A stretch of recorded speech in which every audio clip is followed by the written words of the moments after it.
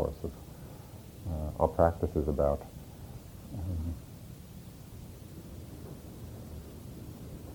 So this afternoon I'd like to talk a little bit about how we realize emptiness for ourselves in our own practice. There are different ways of doing this.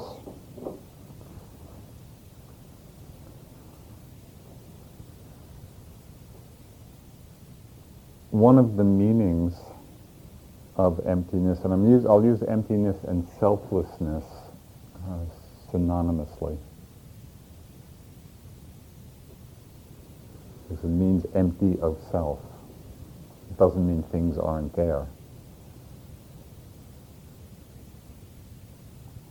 One of the ways we experience this emptiness of self, both in meditation practice and just in our life, is by paying attention to the fact that things are not amenable to our will. It's not that there's a self which is controlling the nature of phenomena. We can't say with any hope of fulfillment at all, let my body not become ill. Let me not age. But the list could be long. It doesn't happen like that. The body is following its own laws, and things happen according to conditions, not according to the direction of someone in there who's guiding the show.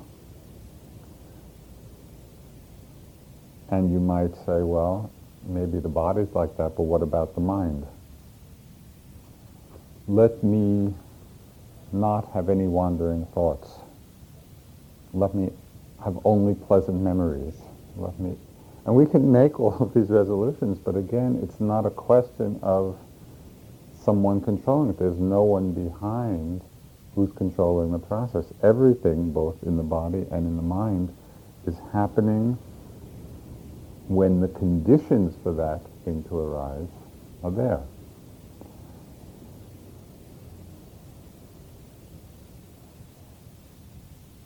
If you went to the stove and you stood in front of it and said, may the water boil, may the water boil, may the water boil, it would be a long time before you got the cup of tea. Because what you need is some effective means of raising the temperature of the water. It's not a question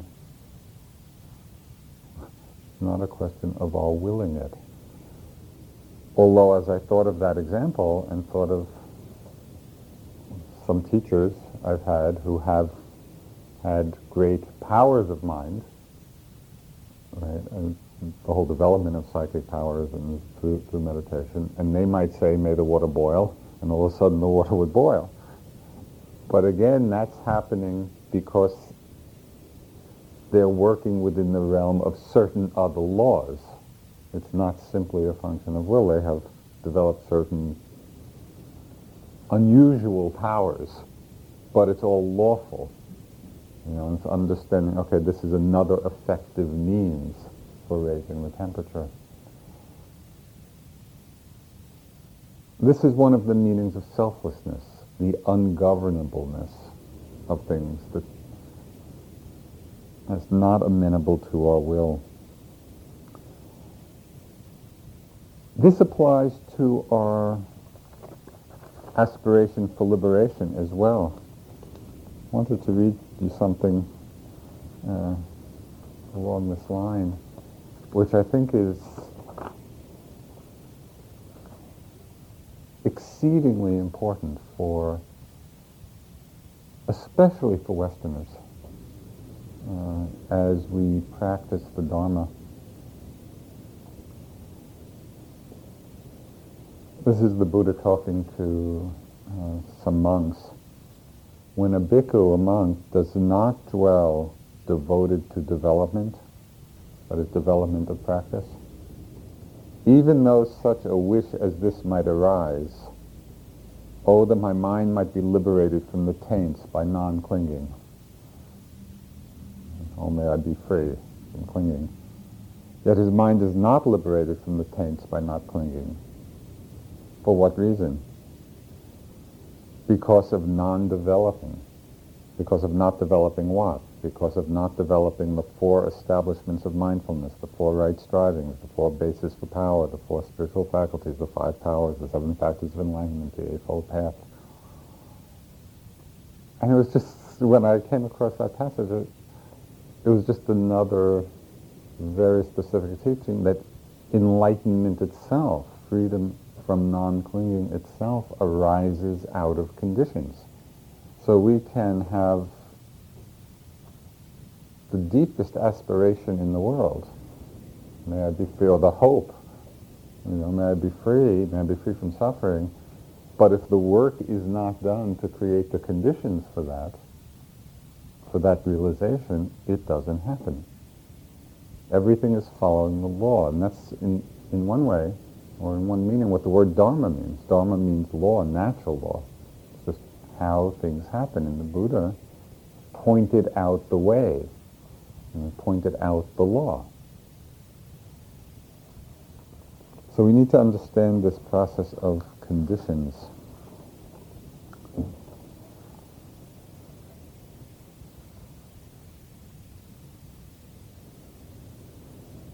This is a third exercise to do, right, in that sidebar of exercises that you can practice in your life.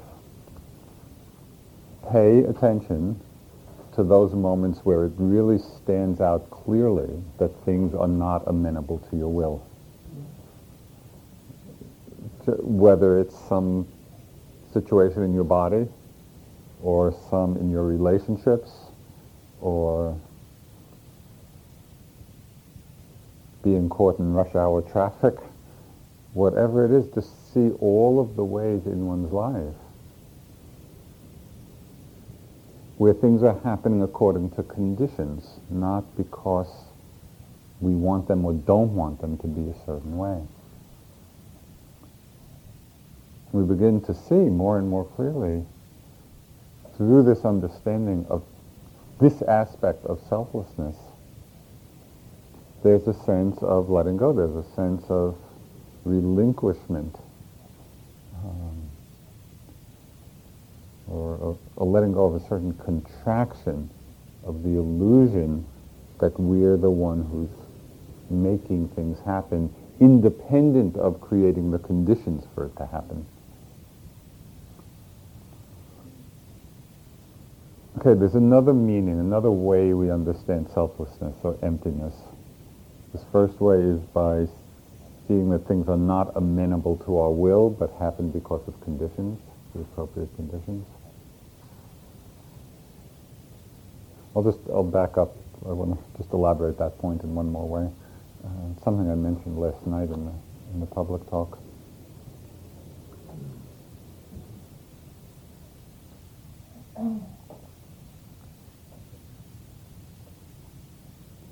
One of my new favorite mantras, which is, anything can happen anytime.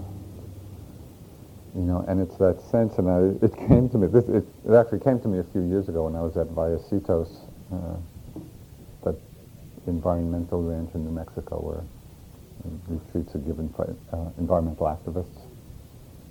I was teaching there, and at the end of the retreat, everybody was hiking along the river, and I slipped on the rocks, and I came down hard on my foot, and I hyperextended my knee. And I knew something was not great.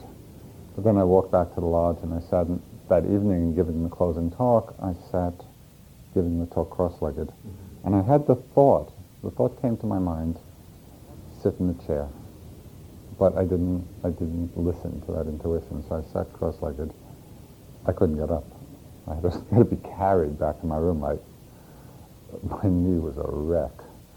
I couldn't put any weight on it at all. So that night was the last day of the retreat. My schedule, I was supposed to be in Europe, some week or so later, teaching other retreats. And my mind was just spinning out on, how stupid can you be? How could you do that? And I was just getting involved in this long self-judgment. And then something turned. The voice of wisdom came up in the mind again.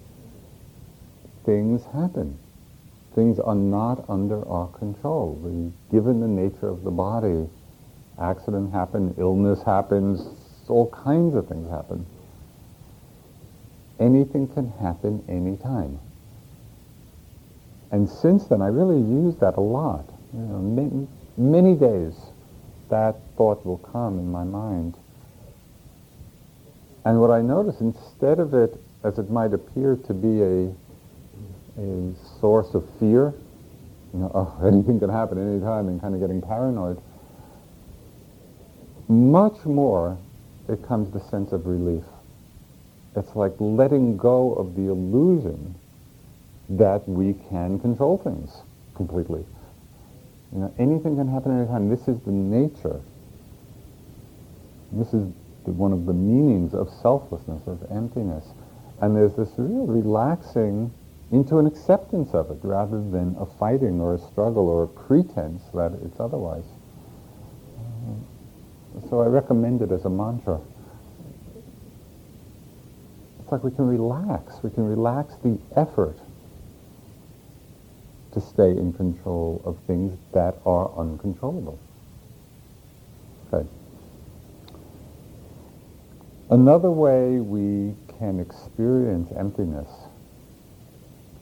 and this is one that's of course given a lot of emphasis in the Buddhist teachings and in our practice, is through a refinement of our awareness of change, where we're really seeing the momentariness of phenomena.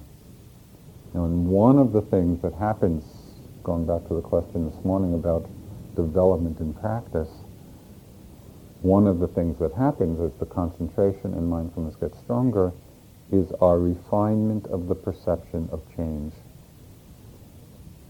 And I call that noticings per minute. It's NPMs. As the practice gets stronger, the NPMs go up. So instead of you notice this, and then maybe a couple of moments later you notice this, and then that. As the mind gets clearer and steadier,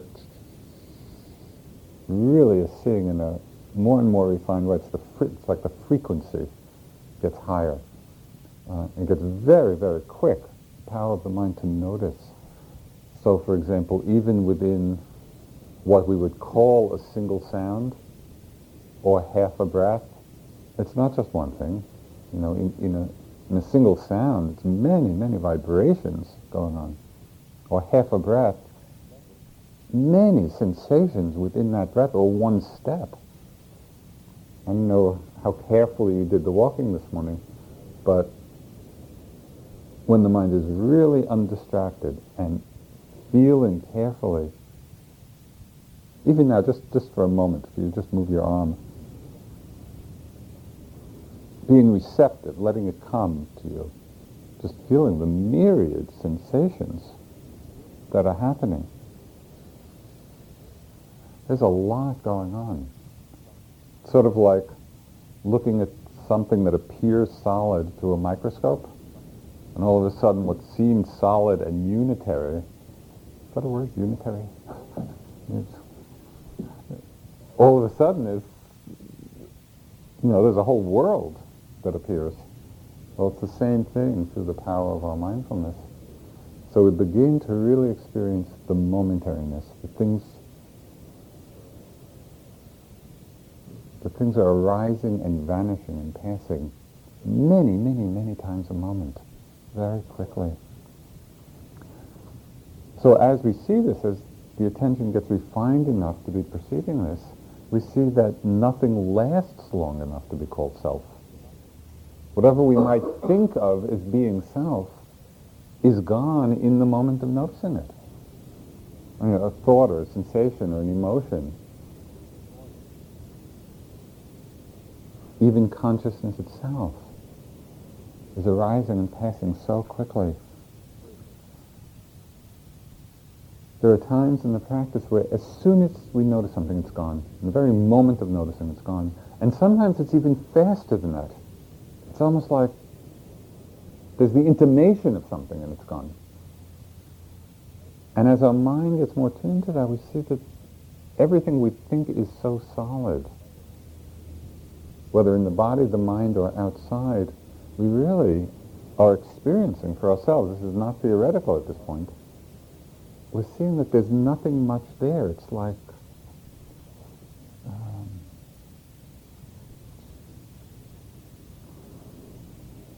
rapidly changing energy formations where there's no core to anything. And everything is just continually arising and changing and dissolving so quickly. Begin to see that there's no past. Past is a concept. There's no future. And past and future are really thoughts in the moment. We have certain thoughts about something, we call it past, or images. We have certain thoughts in the moment about things that will happen, and we call that future, but really it's a thought in the moment, or an image in the moment. There's no, in this way of speaking, on this level of experience, there is no past, there is no future, but the incisive, cutting through moment is that there's no present. Because we could understand no past, no future, and still kind of have a self in the present. But when we're seeing the impermanence at this level, where even in the moment there's nothing, it's like continually dissolving. So it's through the door of impermanence that we begin to understand selflessness, begin to understand emptiness. Backing up to past and future, another sidebar exercise. Notice how often, just in the course of our daily life, we create a sense of self with some aspect of the thought, I was or I will be. Right? And you can just elaborate those two directions. I did this, and this yesterday, or the day before, or last week, and we kind of get lost in those thoughts of what we have done, creating the sense of I in that I was, I did.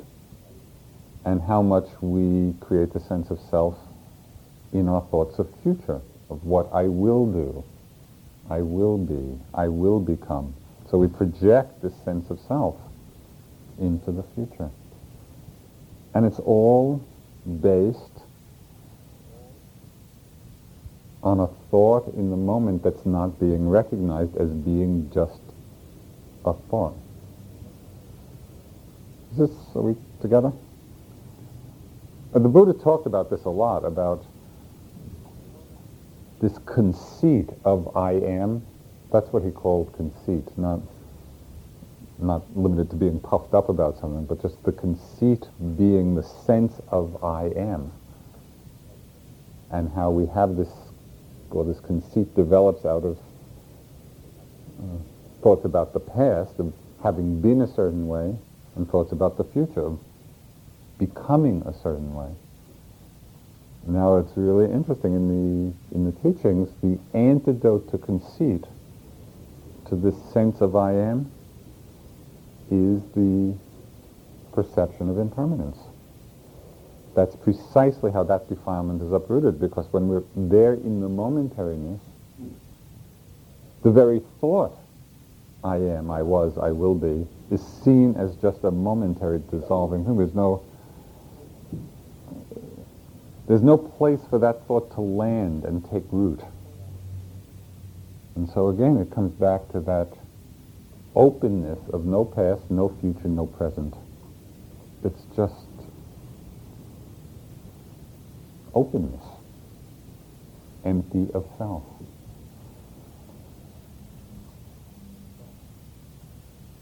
Okay, so it's the second way, and this is again particularly through our meditation practice, but also just in the world of watching this flow of impermanence and the conceit of I am, projected into the past, projected into the future.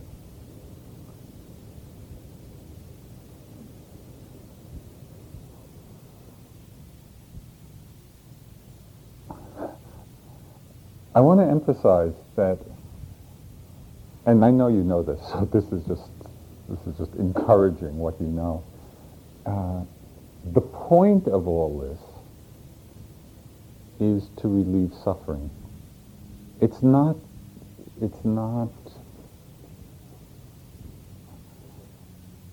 about understanding Buddhist philosophy, right? Although we do get a better understanding of it, but all of this is about becoming aware of the suffering of the contraction of self, of I, of that self-center, and the freedom from suffering in the letting go of that, in coming to that zero center of emptiness, or emptiness of self. So it's really about transforming our lives and coming back to giving up a lesser happiness for a greater happiness. You know, it's really opening ourselves to a much fuller sense and expression of energy when it's not contracted or rooted in a sense of I.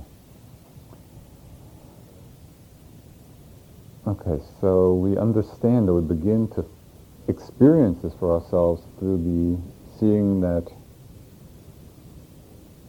phenomena is not amenable to our will, it's ungovernable, and really noticing that. It's one doorway in. Another doorway in is through the refinement of our perception of change, and this is really developing the mindfulness, you know, in a very momentary way.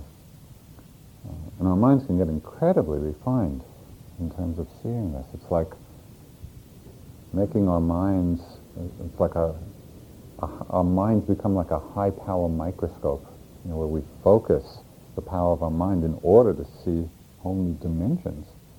And we can all do this. This is not just, you know, for these great yogis in India. This is definitely within our capacity.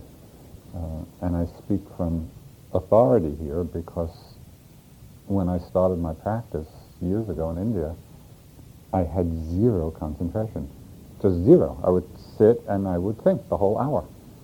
You know, and I'd get up, that was nice. You know, the hour goes quickly. And it took, I really practiced. I just kept coming back, the same thing we do, and again and again and again.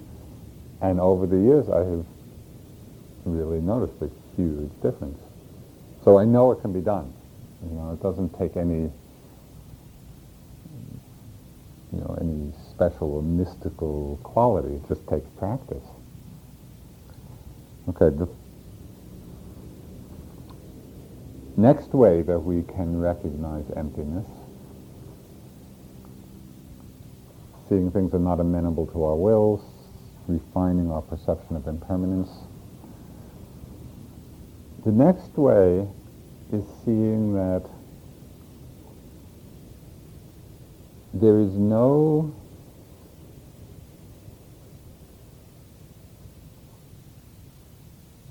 there is no thing that the words self or I refer to.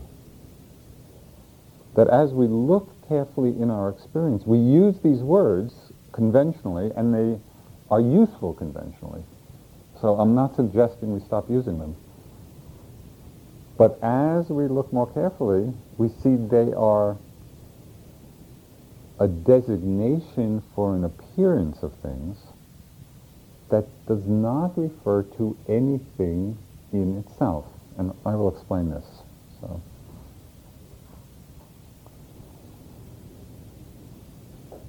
it's like we have a certain surface recognition of sort of mental, physical, emotional elements that we normally call self or I. There's a pattern of thoughts, of feelings, emotions, sensations, sights, sounds It's like a mosaic.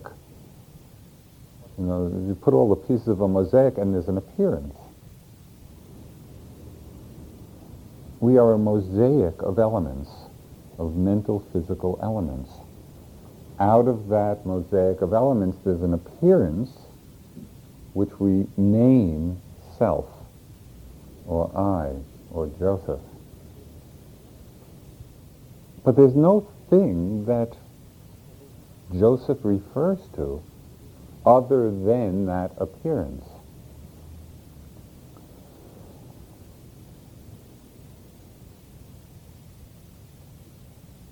The problem is, because we use that name, we give it that designation of Joseph or self or I, then we start believing, because we're not looking carefully, that the I, the self, actually does exist as the reference point for experience. So we've created a concept based on a certain perception of an appearance, then we solidify that concept, because we're not seeing that it's just a concept, and somehow we, as if we plant this concept inside somehow, as if there's something there that is the self or the I. But when we look, and this is the investigative power of meditation, there is nothing that it refers to other than the appearance of all these elements in interplay. So as an example, I won't inflict the Big Dipper on you, which I did last night and for the last 30 years. But there's another example, which I've used occasionally.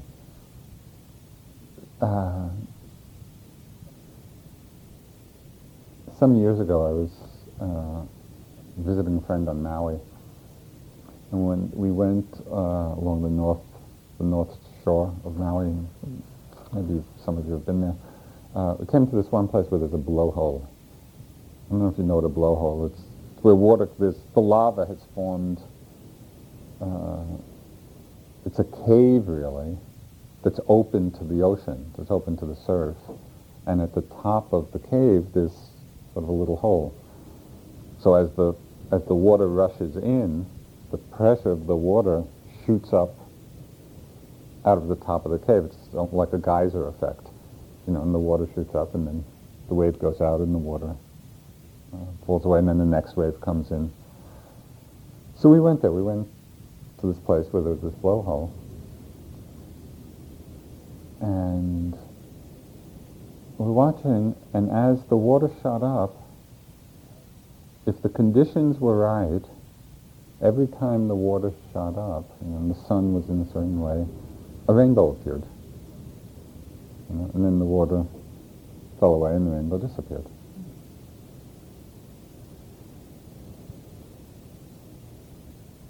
A rainbow is a good example of an appearance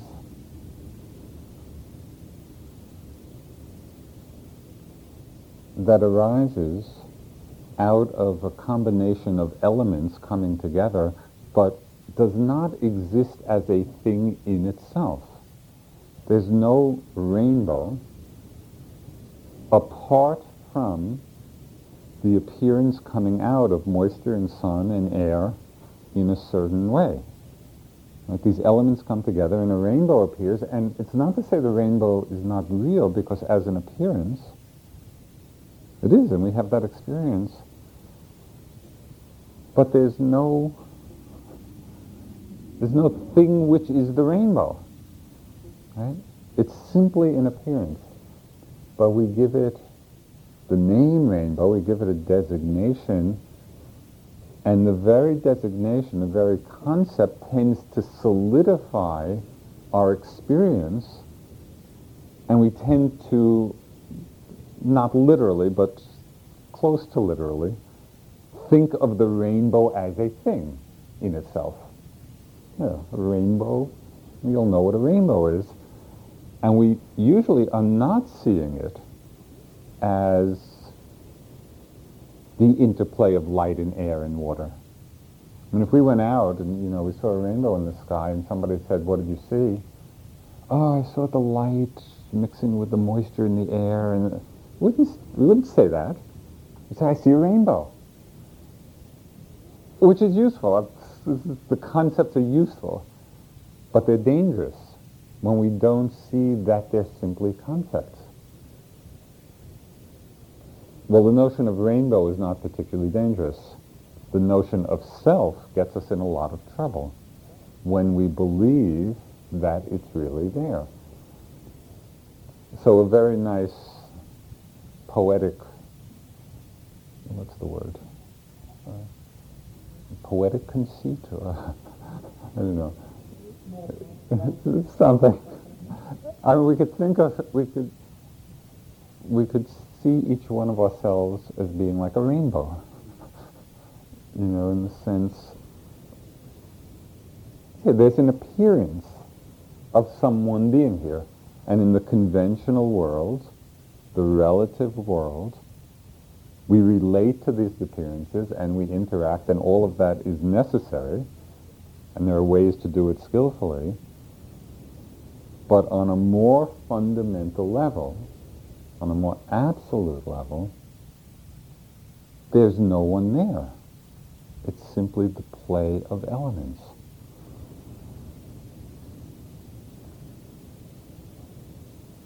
Now let me just clarify the "no one there" piece. Because sometimes people might hear that and they, "No one there, what happens?"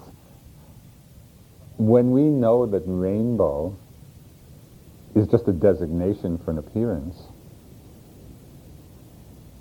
does anything change in our perception of it? No. I mean, the phenomena remains exactly as it is, right, in our experience of it. It's just we're not misperceiving it to be something concrete in itself. And so if we're smart, knowing that, we don't go searching for the pot of gold at the end. If we're not so smart, and we think, the rainbow is really there, and if we could follow it to the end, we'll find the pot of gold, that's a lot of futile searching. Well, I don't know that you made the leap, but we may not go chasing the pot of gold with the rainbow, but we do go chasing the pot of gold, the rainbow of self, as if somehow we just keep looking and this self will find satisfaction or completion or happiness or whatever it is that keeps driving us. And it's all because we are not seeing clearly that the very notion of self is simply a concept. And so when we realize this, all of that effort and energy we put into fulfilling it relaxes. There's a writer, teacher, I don't even know if he's still alive. He wrote under the name of Wei Wu Wei.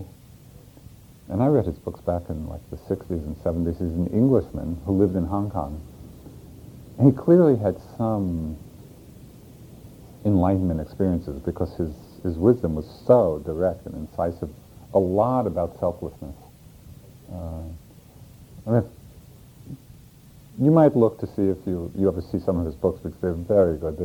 They're all these short little epigrams and sayings pointing to this understanding. But one of them, Wei Wu Wei, W-E-I.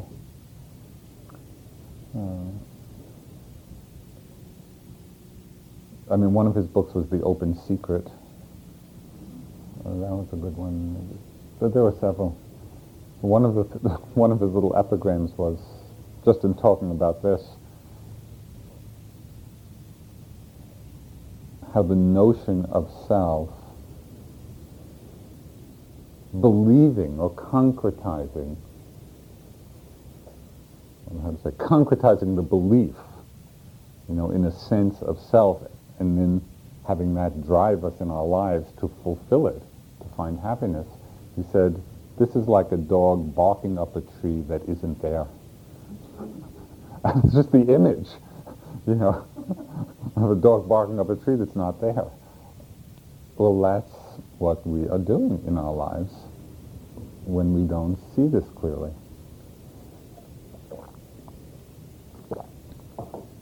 When we do see it clearly, we can stop barking, or stop being driven so much. It's really remarkable. There's something very remarkable about this. One of the best descriptions of this, and this was one of the reading assignments, I don't know whether you got to do it or not, was that sutta, the Anuradha Sutta. Did everybody get it? Or okay, I'd like to go through it a little bit because it's really one of my favorite ones, because the Buddha just with brilliance deconstructs the whole notion of self, of any one being there. So I have a copy with me. I'll just go through it as a way of emphasizing this point in this teaching.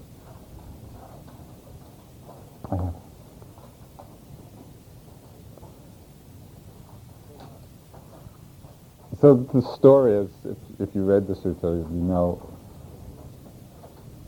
there was this one monk who, in the time of the Buddha, it was common for all these wanderers, to wander around northern India and debating one another. And so this one monk, the Buddhist monk, met some other wanderers, and they asked him the traditional Indian philosophic question, does the Buddha exist after death or not exist after death? Or both exist and not exist, or neither exist nor not exist? It's a classical Indian philosophic form. And so then Anuradha replies, the Buddha is spoken of in ways other than this. And so then the other monks, the other wanderers of the other sects, they reviled, Anuradha, the monk. And they said, oh, you must be a total novice or a fool. You don't know what you're talking about. Okay, so Anuradha then, felt upset. He went to the Buddha. How could I have answered? How could I have answered more wisely? So then the Buddha asked these series of questions. So let me, instead of you reading it, don't read it right now, but I'm going to play the Buddha for a moment, asking the questions. Because they're not trick questions. So really just, to whatever extent you can, really reflect on the question in your experience. But before we do this, I need to back up a little bit. Are you all relatively familiar with the scheme of the five aggregates? Or should I just review it briefly? Okay. Because this understanding the five aggregates is the key to understanding the sutta. Just as the rainbow, we use that as a concept for an appearance arising out of moisture and light and air, certain elements. So the Buddha analyzed what are the elements that give rise to the appearance of a self, of an I. So he analyzed the constituent elements, and and this is found in almost every sutta the Buddha gave, so it's just the most basic teaching. He analyzed 5 constituent, you would say elements, or the word they use is aggregates. And in Pali it's skandha, and literally it means, the literal translation is heaps. So it's like 5 heaps of things, right, which together create the appearance of a self. Okay, so what are these 5 aggregates or heaps? The first are the physical elements. It's everything in our physical material world. So in this sense, it's what constitutes the physical body. And then he goes on to analyze what all those physical elements are, but in terms of the 5 aggregates, they're all heaped together, or in one heap, the physical elements, material elements. The second heap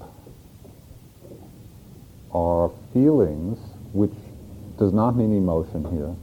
It means the experience we have in every moment of things being either pleasant, unpleasant, or neutral. So it's that experience that occurs in every moment. When we see something, or hear, or feel, or think, or smell, or taste, it's always felt as being pleasant or unpleasant or neutral.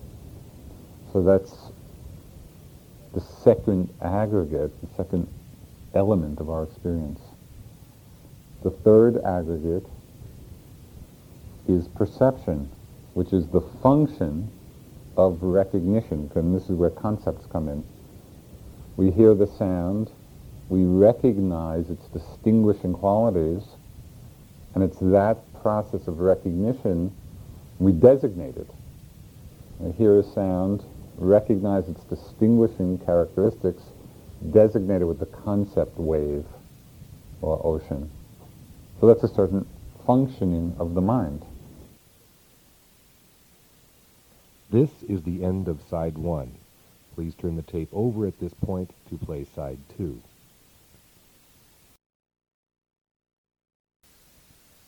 That's the function of perception. It's recognition and memory. It's the third heap, third aggregate.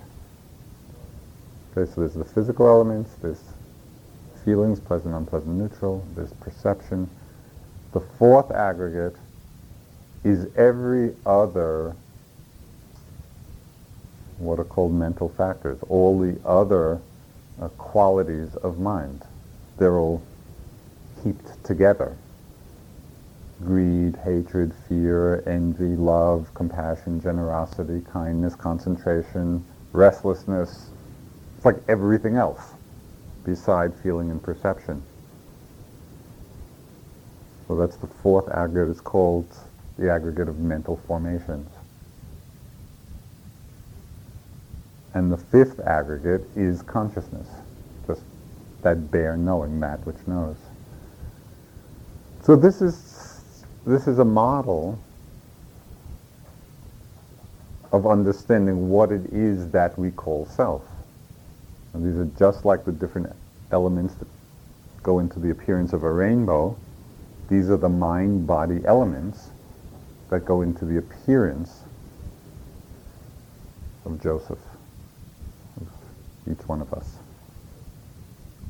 Is that, this would be worth either as a group or individually. It would be worth studying this piece, the aggregates, the 5 aggregates, because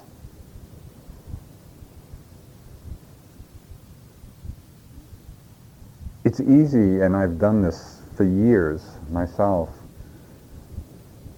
to read it and it's kind of boring and just I read it and just okay, get on with it. Where's the juicy stuff? But it is absolutely the foundation.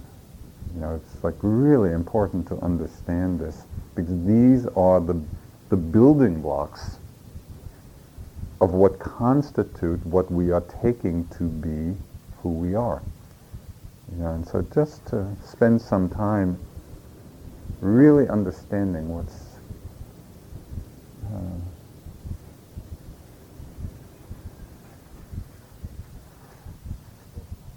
and there's one book which you could look at. It's called Manual of Abhidharma. Manual of Abhidharma.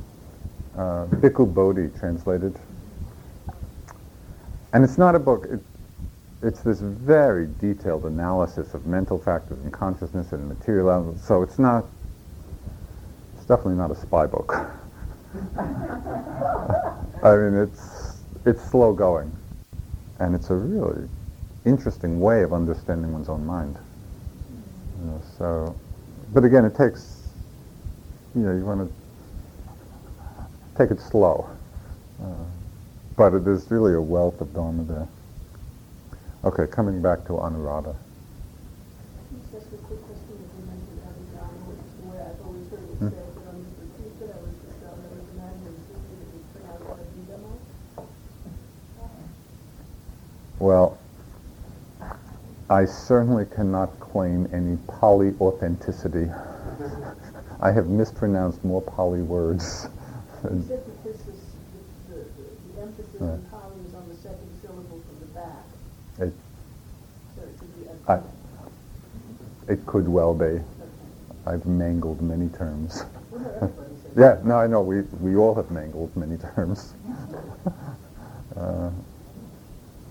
So it could well be. Okay, so the Buddha goes to, or Anuradha goes to the Buddha and says, how could I have answered him? And the Buddha asks these questions. Okay, so now, with a stretch of your imagination, I'm channeling. I'm channeling the Buddha. Okay.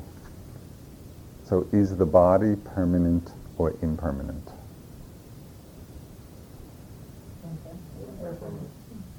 Well, we know that.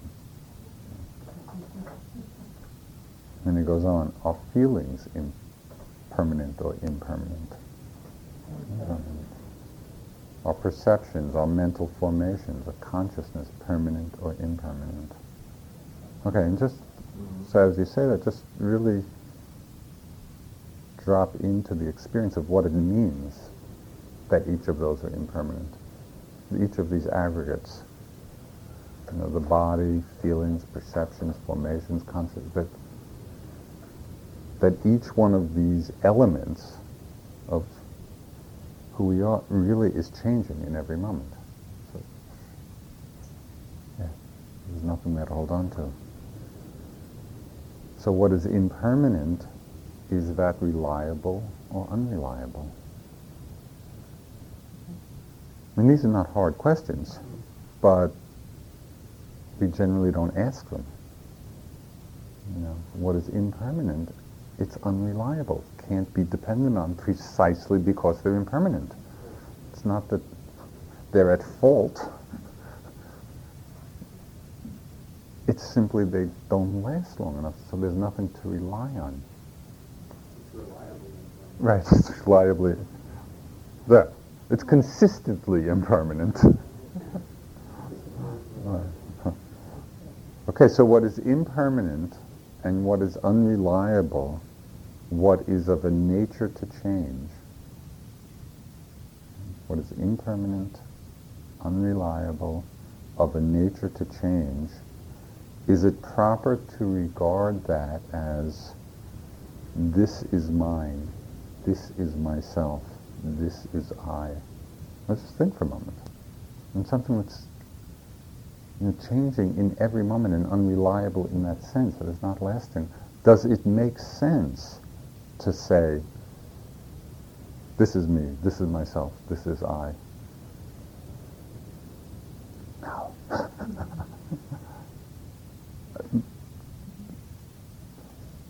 So Anuradha answered, no, Bhante. Okay, now this, you really need to stay concentrated with this because the Buddha just takes this to another level.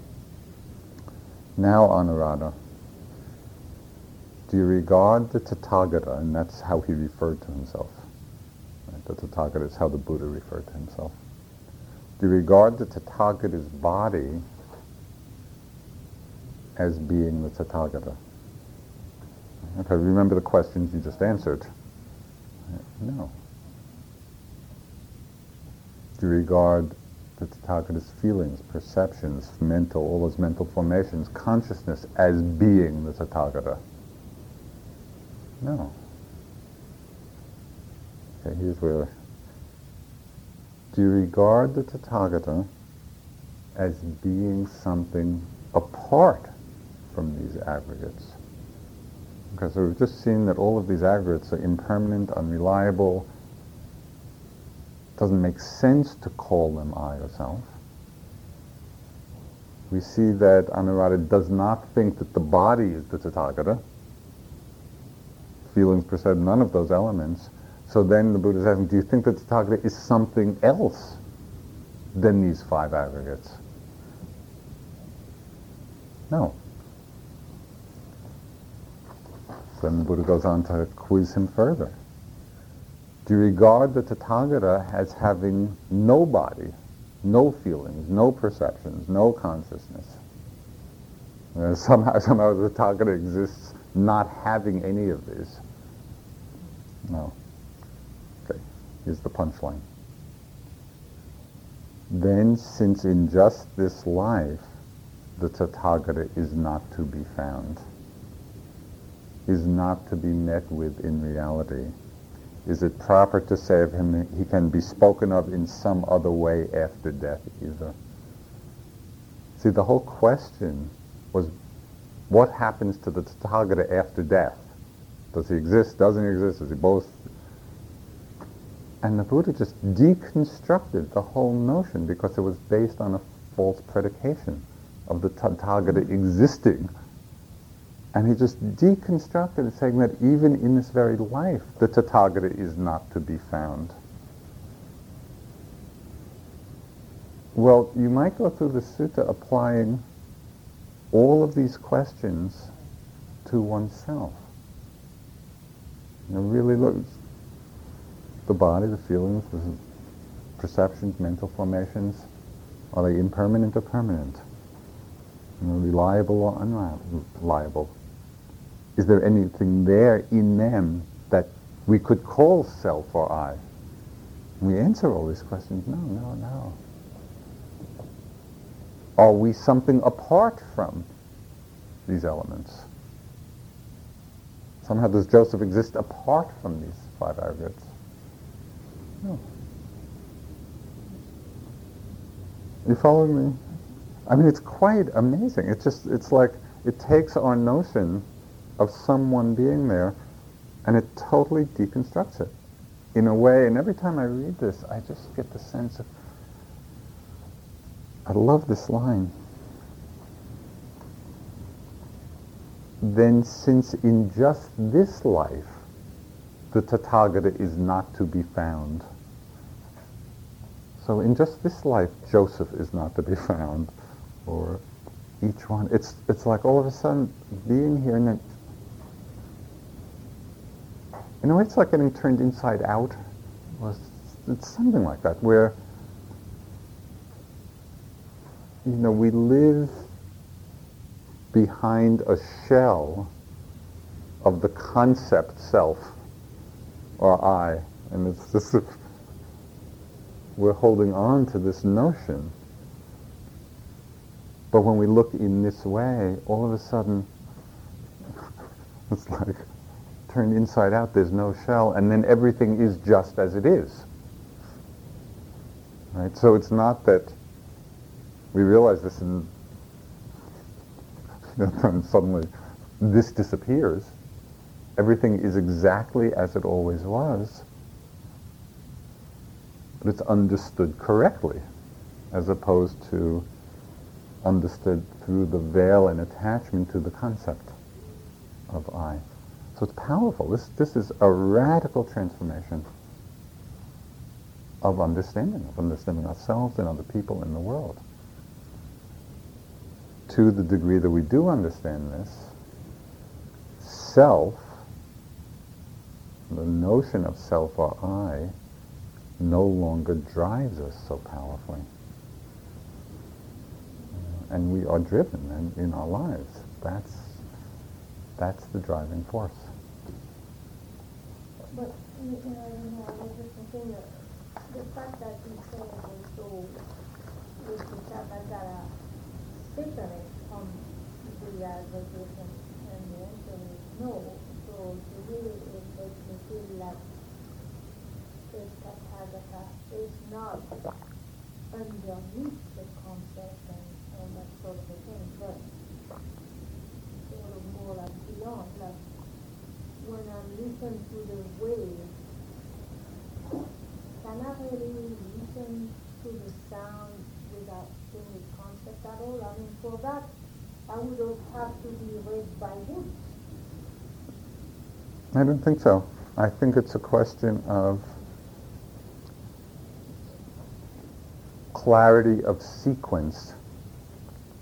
So I think that there are moments of consciousness which are happening very quickly, and there's a moment of hearing, and then a moment of thinking, creating a concept for what's heard, and these are two separate moments. Is it really the question, or is the question more of the clinging aspect of the concept? Yeah, the problem is in the clinging. The problem is not in the concept. There's Yeah, not. because like, well, okay, we can certainly hear the pure sound, Right. but I mean, I wouldn't really dream of going around hearing just pure sound. Yeah. I would be a complete Yes, fan. yes. No, that's correct. That's correct. So I have not been suggesting, and I've said a few times, that that we throw out the concepts. They're useful. We need to use concepts. And so it's not to say that they don't arise or they shouldn't arise, but it's to see them for what they are, to see that they are a concept. And when we do, then there is no clinging. Yeah. And that is the key point. Yeah. And Yeah. that's a little different from just claiming that you go around hearing the pure sound. Yes.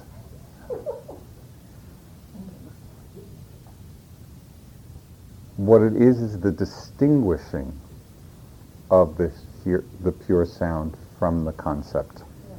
Not that you stop having the concept. It's distinguishing the two. It seems to me that there's kind of a logical fallacy in this sutta.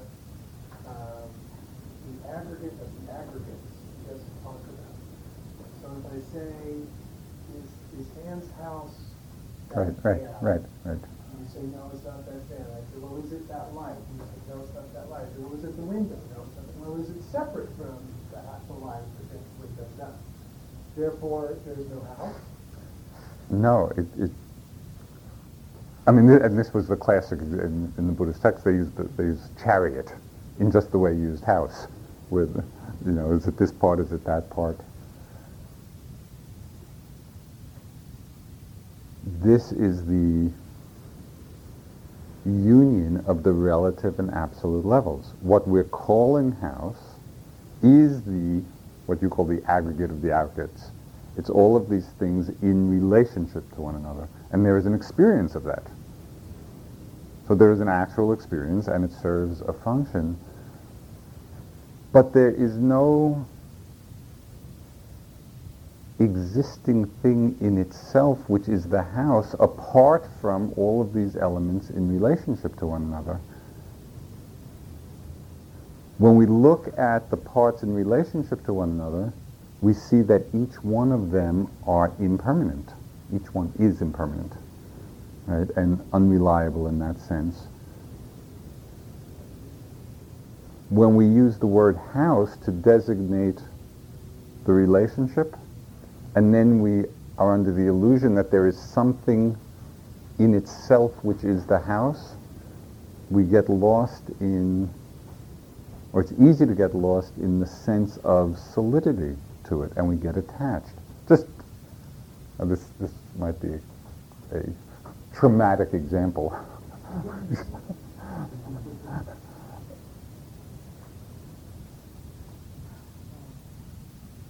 House. My house. Fire comes along. No house. Right? New conditions come together. House again. If there was some holding or not seeing of the contingent nature of what was called house. And we know it intellectually, but are we living that understanding? That what we're calling it's just contingent upon conditions coming together, knowing that those conditions are completely changeable. Anything can happen anytime. When we have that understanding, then as conditions change, there is less suffering, because we know that. To the degree that we have taken house to be something, and then claiming it house, my house, and we don't see that, yes, that's a reality on a certain level, but what we're calling that is just these elements having come together for some time and liable to falling apart. Then we get attached to that, and when they change, as it inevitably does, we suffer. So it's not to deny the experience of house or self, but it's to, at the same time, understand that that's just a convenient designation for something that is much more unstable. And when we see that, then we don't grasp it so tightly. When we don't grasp it so tightly, as it changes, which it will, there's not the suffering involved, because we haven't misperceived it. Don't you think it goes too far to say that the house does not exist? In the same way to say the self does not exist? I'm not attached to that way of phrasing it. So I haven't gone down the rigorous philosophical path. If it feels more accurate to say house is a designation for contingent conditions, or is it, it's just in some way that represents the fact that house does not exist independently as a thing, independent of the conditions, and that the conditions are changeable. So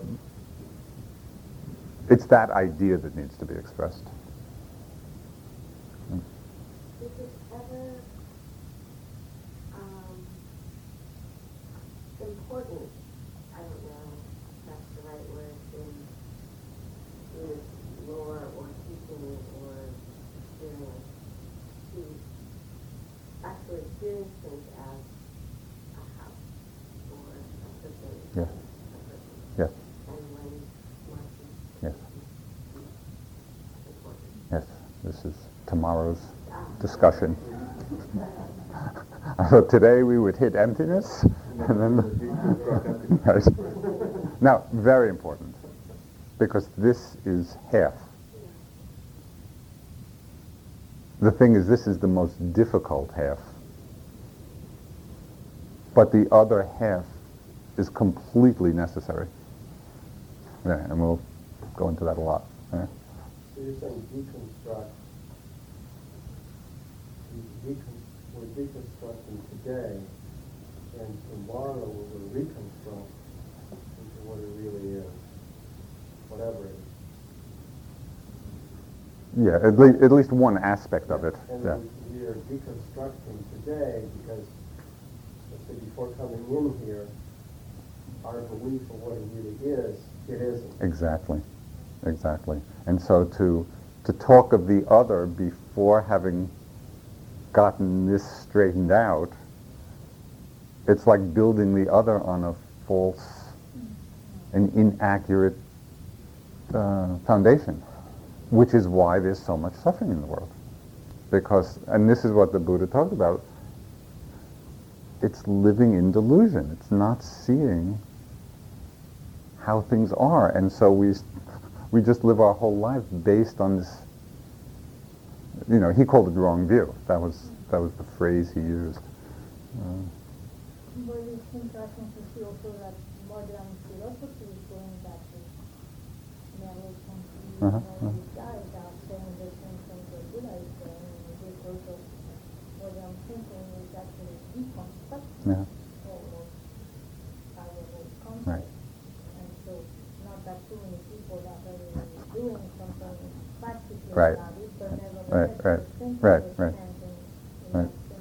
right, right, right. I mean, I don't know very much about it, but it's just the little I do. Uh, the big difference, of course, and this is what was incredibly frustrating for me when I was in college studying philosophy, where my mind even then just had this tremendous interest in understanding things, but it was all intellectual. There was no way to actually realize these things, and it quickly became apparent that no matter how brilliant the conceptual framework, unless it got translated, it was basically useless. And so that's why the Buddha's great gift is, okay, how can I realize this? Yes. As I was walking and just experiencing the sand, I was thinking, like Helen Keller, well, that's all she experienced. She didn't have the ocean, she had the sound. So it wasn't until she was able to, that wonderful moment at the gap of getting the concept before you can speak and stuff. Mm-hmm, mm-hmm, mm-hmm. Because otherwise you just start the wake up that it's Helen Keller. Mm-hmm. Yeah, but with the concept of self, we've got it. I mean,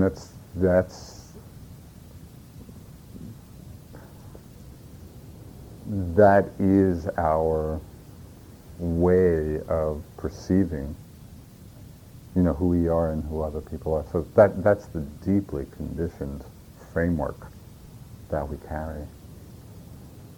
And this is the one part of the Buddhist teachings. I mean, so much of it just resonates so clearly with just a common sense understanding, even if we haven't explored it deeply. But to say things are impermanent, or to say there's suffering in the world, this doesn't jar us. But when we start talking about emptiness of self or selfless, this does not lend itself to a common sense intuition. This is like a radical turn of understanding. And that's why I really see it as being just the heart of the jewel of the Buddha's enlightenment. It's just going back to the house thing, when it did, when I heard it on my car phone, that I just enormous satisfaction, and the words contain everything you need is in your heart. So is that going to be the naturally radiant and ceaselessly responsive? well. What we're going to add to emptiness? This is a good question, because right from that question you can go in two directions.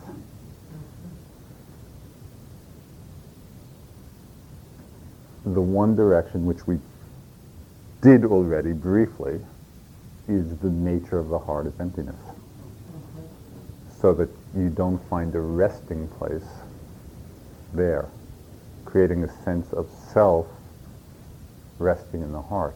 Having deconstructed that, then it goes, which we'll do tomorrow, naturally radiant, ceaselessly responsive, but it's not naturally radiant, ceaselessly responsive from a place of self.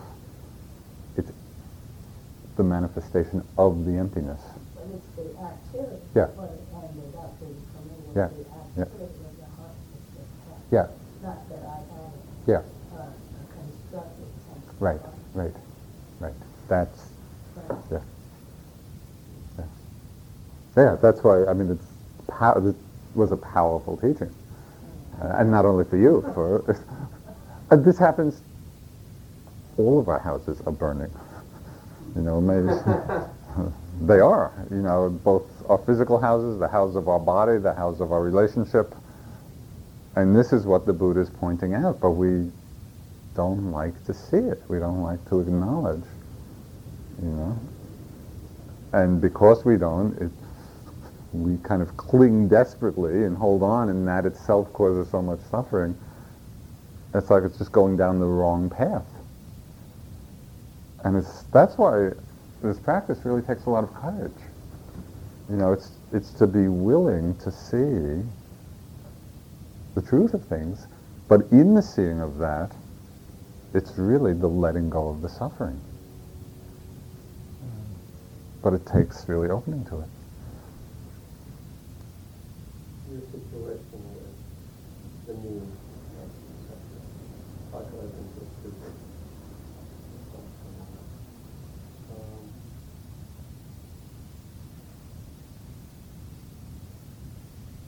I know a number of teachers, if I was presenting that somewhere, would come back, I think, and say to me, well, that's ego What is ego? coming in, those thoughts. Yeah. What's ego?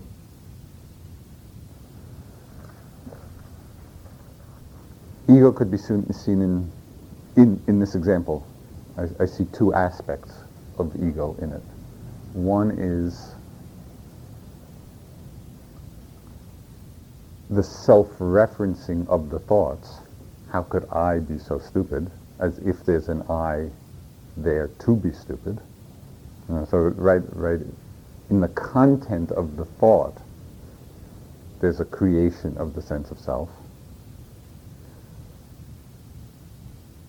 But more important, and a deeper or a stronger place of ego in that scenario is not the content of the thought, but the identification with the thought. And so even if the thought were there, how could I be so stupid? And this was more the case in my experience, seeing that the thought itself is just a thought, just an empty thought. And so if we're not identifying with that thought, then even though the content is ego-referenced, we're not actually creating the ego in that moment, creating the sense of self. So the ego is the false self. It's something solid that we're creating that is not there. I need to back up a minute. One potential confusion is that the way psychologists use the word ego and the way Buddhists do, is two different usages. I'm looking at the Buddhist. Okay, so it's just within the Buddhist framework, what's happening in moments of identification with what's arising, there's a creation of a felt sense of self. So it's not that the self is not there, but we get a felt sense of it in that moment of identification. And that's why people feel as if there's a self or an I, because really what they're feeling is that moment of identification which takes things to be self. And so this is really, you can experience this in what I suggested doing this morning. When we're lost in a thought, that being lost has that quality of being identified with it. And then you're aware that it's just a thought, and it's the identification with it releases, and very often the thought disappears in that moment. Are we on the same wavelength? Yeah, I'm trying to I'm focusing at the specific moment where you have the thought and the feeling, how could I have been so stupid? Right. And really trying to figure out what to understand what was there. Right. Not the next moment where you actually, deconstruct Right. that. Right. But Right. at that moment Right. before. Right. Right.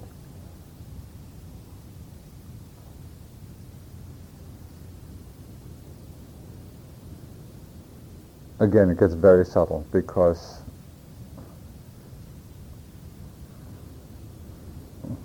again, I want to back up a minute.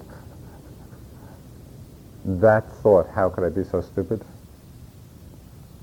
When I'm on retreat and just different things from my past are coming up,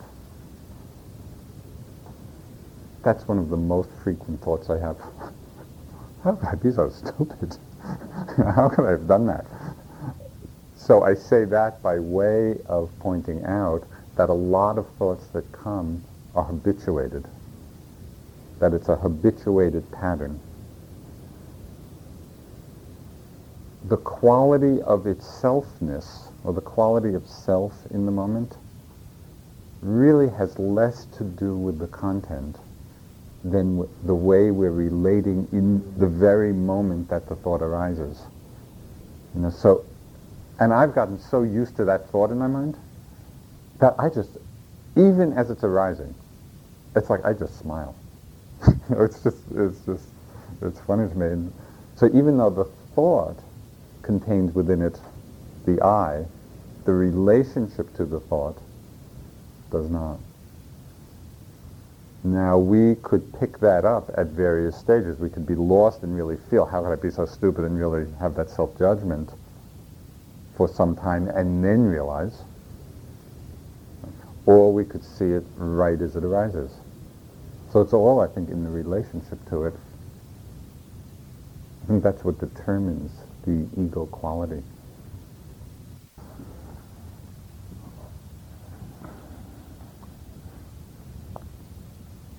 Yesterday we were talking a lot about emptiness and ways of recognizing it through the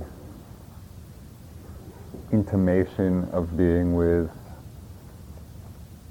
really great teachers who embody it, through teachers helping to point it out, through our own practice of awareness and seeing the ungovernableness of phenomena, that things are not amenable to our will, seeing the emptiness through the awareness of impermanence, the momentariness, things don't last long enough to be called self, and seeing emptiness, experiencing it through seeing that the word self or I does not refer to anything that could be called self, and so deconstructing it in that way. There's one last aspect of seeing emptiness that I want to mention before going on to today's subject, and that is a way that's emphasized in Dzogchen and some of the Zen traditions, in which I intimated in the meditation this morning, of the direct looking into the empty nature of the mind. Of course, in the Dzogchen teachings this is emphasized a lot, to look into the nature of awareness, and when you look for it, there's nothing to find. It's empty in that sense, that it's invisible. There's no substance there. And I'll elaborate on that a little bit more. In one of the most powerful Dzogchen texts, which you might look at sometime, it's a book called Self-Liberation Through Seeing with Naked Awareness. Self-Liberation Through Seeing with Naked Awareness. It's translated by John Reynolds. John Reynolds. It's an extremely powerful teaching of Padmasambhava Guru Rinpoche. And it's a direct pointing, one of the clearest and most direct pointings to the nature, to this empty nature of mind. Just one line from it says, "It is certain that the nature of the mind is empty and without any foundation whatsoever. Your own mind is insubstantial like the empty sky. You should look at your mind and see whether this is so or not." And so this is another way of recognizing emptiness, just the direct looking at the nature of mind.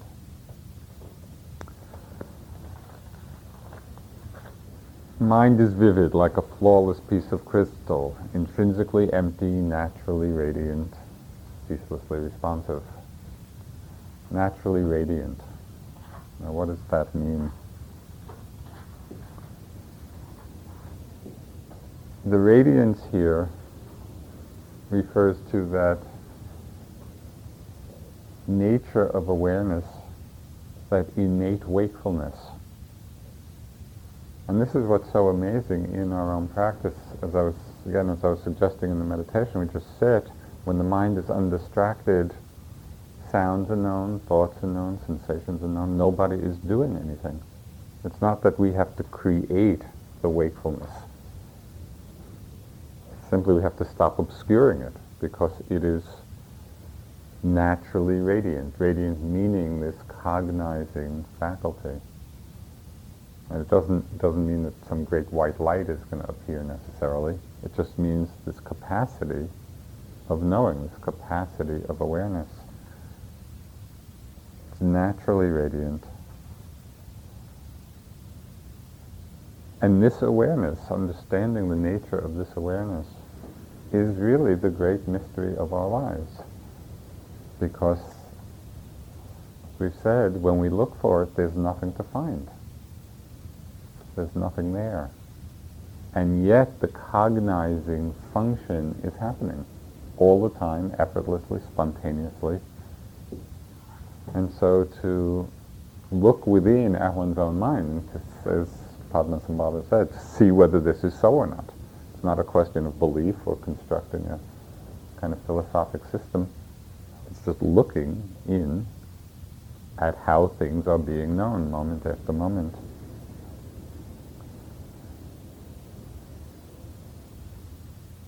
There's a book with a wonderful title and a wonderful first line. And after the first line, I kind of lost interest. But the name of the book is, well, it was written by a mathematician called Robert Kaplan, who I think he was at Harvard or someplace like that. He wrote a book on the history of the number zero. And the name of the book is The Nothing That Is. Right? It is a great title, The Nothing That Is. And this is the first line of the book is, look at zero and you see nothing. Look through it and you see the world. You know, and it was just, I read that and I thought, that's such a wonderful analogy or description of the nature of mind. Right? It's zero. Look at zero and you see nothing. Look through it and you see the world. And somehow it just captured that sense.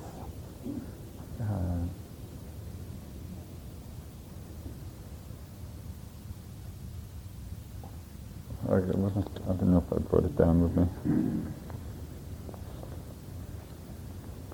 This is from just a couple of lines from a poem by the Polish poet who won the Nobel Prize some years ago. I'm going to mangle her name. Wisława Szymborska. And the title of this poem is View with a Grain of Sand. And I'll just read a few, because it's the same idea. The window has a wonderful view of a lake, but the view doesn't view itself. It exists in this world, colorless, shapeless, soundless, odorless, and painless. The window has a wonderful view of the lake, but the view doesn't view itself. So it's like the window, you could say, is like zero. The window itself is nothing, and yet we look through it and we see the world, we see the ocean, we see the lake. So the nature of mind is like that. It's that empty, zero, nothing that has this cognizing function. And this is the nature of our own minds. And again, as Guru Rinpoche said, we need to look into the nature of our own minds to see this, to recognize it. Something I think I mentioned in the last, when I was here a couple of years ago, and just I want to reiterate briefly. It's important not to confuse this inherently empty, naturally radiant nature of mind with different mind states. You know, and in the different traditions in Theravada, there are these mind states that can be confused with are called corruptions of insight. You know, they're really the factors of enlightenment, of mindfulness, of rapture, of calm, of peace. But what happens is when these qualities, states of mind get developed, as they do in practice, what happens is we get attached to them. And we start taking these states as being that quality of open emptiness. And they're very seductive because they are very spacious, and so we can have this feeling, we can be in this very spacious place of great clarity and great luminosity, where the mind really is shining in that way. But that is a conditioned state. And so we don't want to confuse that with zero. In Dzogchen, they talk about the same phenomena in another way. They say, beware of bliss, clarity, and non-thought. Right? Because we get into this place of bliss, clarity, non-thought, and it looks like this is it. We've arrived. But in the same way as the corruptions of insight, they're meditative states which are conditioned arisings. And we need to not confuse those with whatever word we like, emptiness, zero.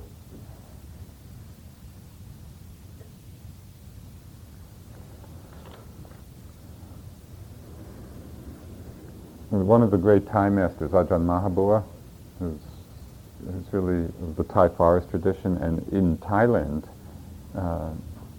he's considered an arhat, and fully enlightened being. He's very powerful and great teacher.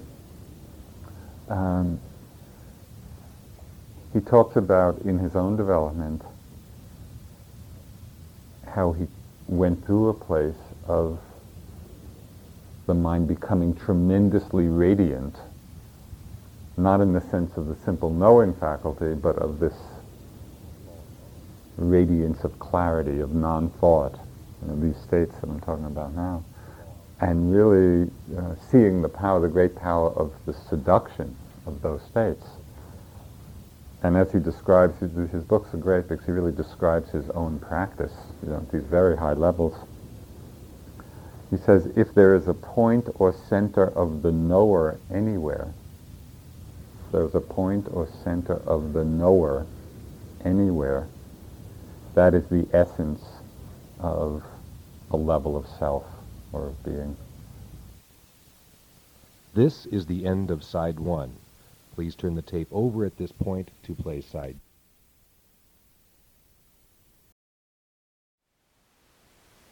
Thank you for listening. To learn how you can support the teachers and Dharma Seed, please visit dharmaseed.org/donate.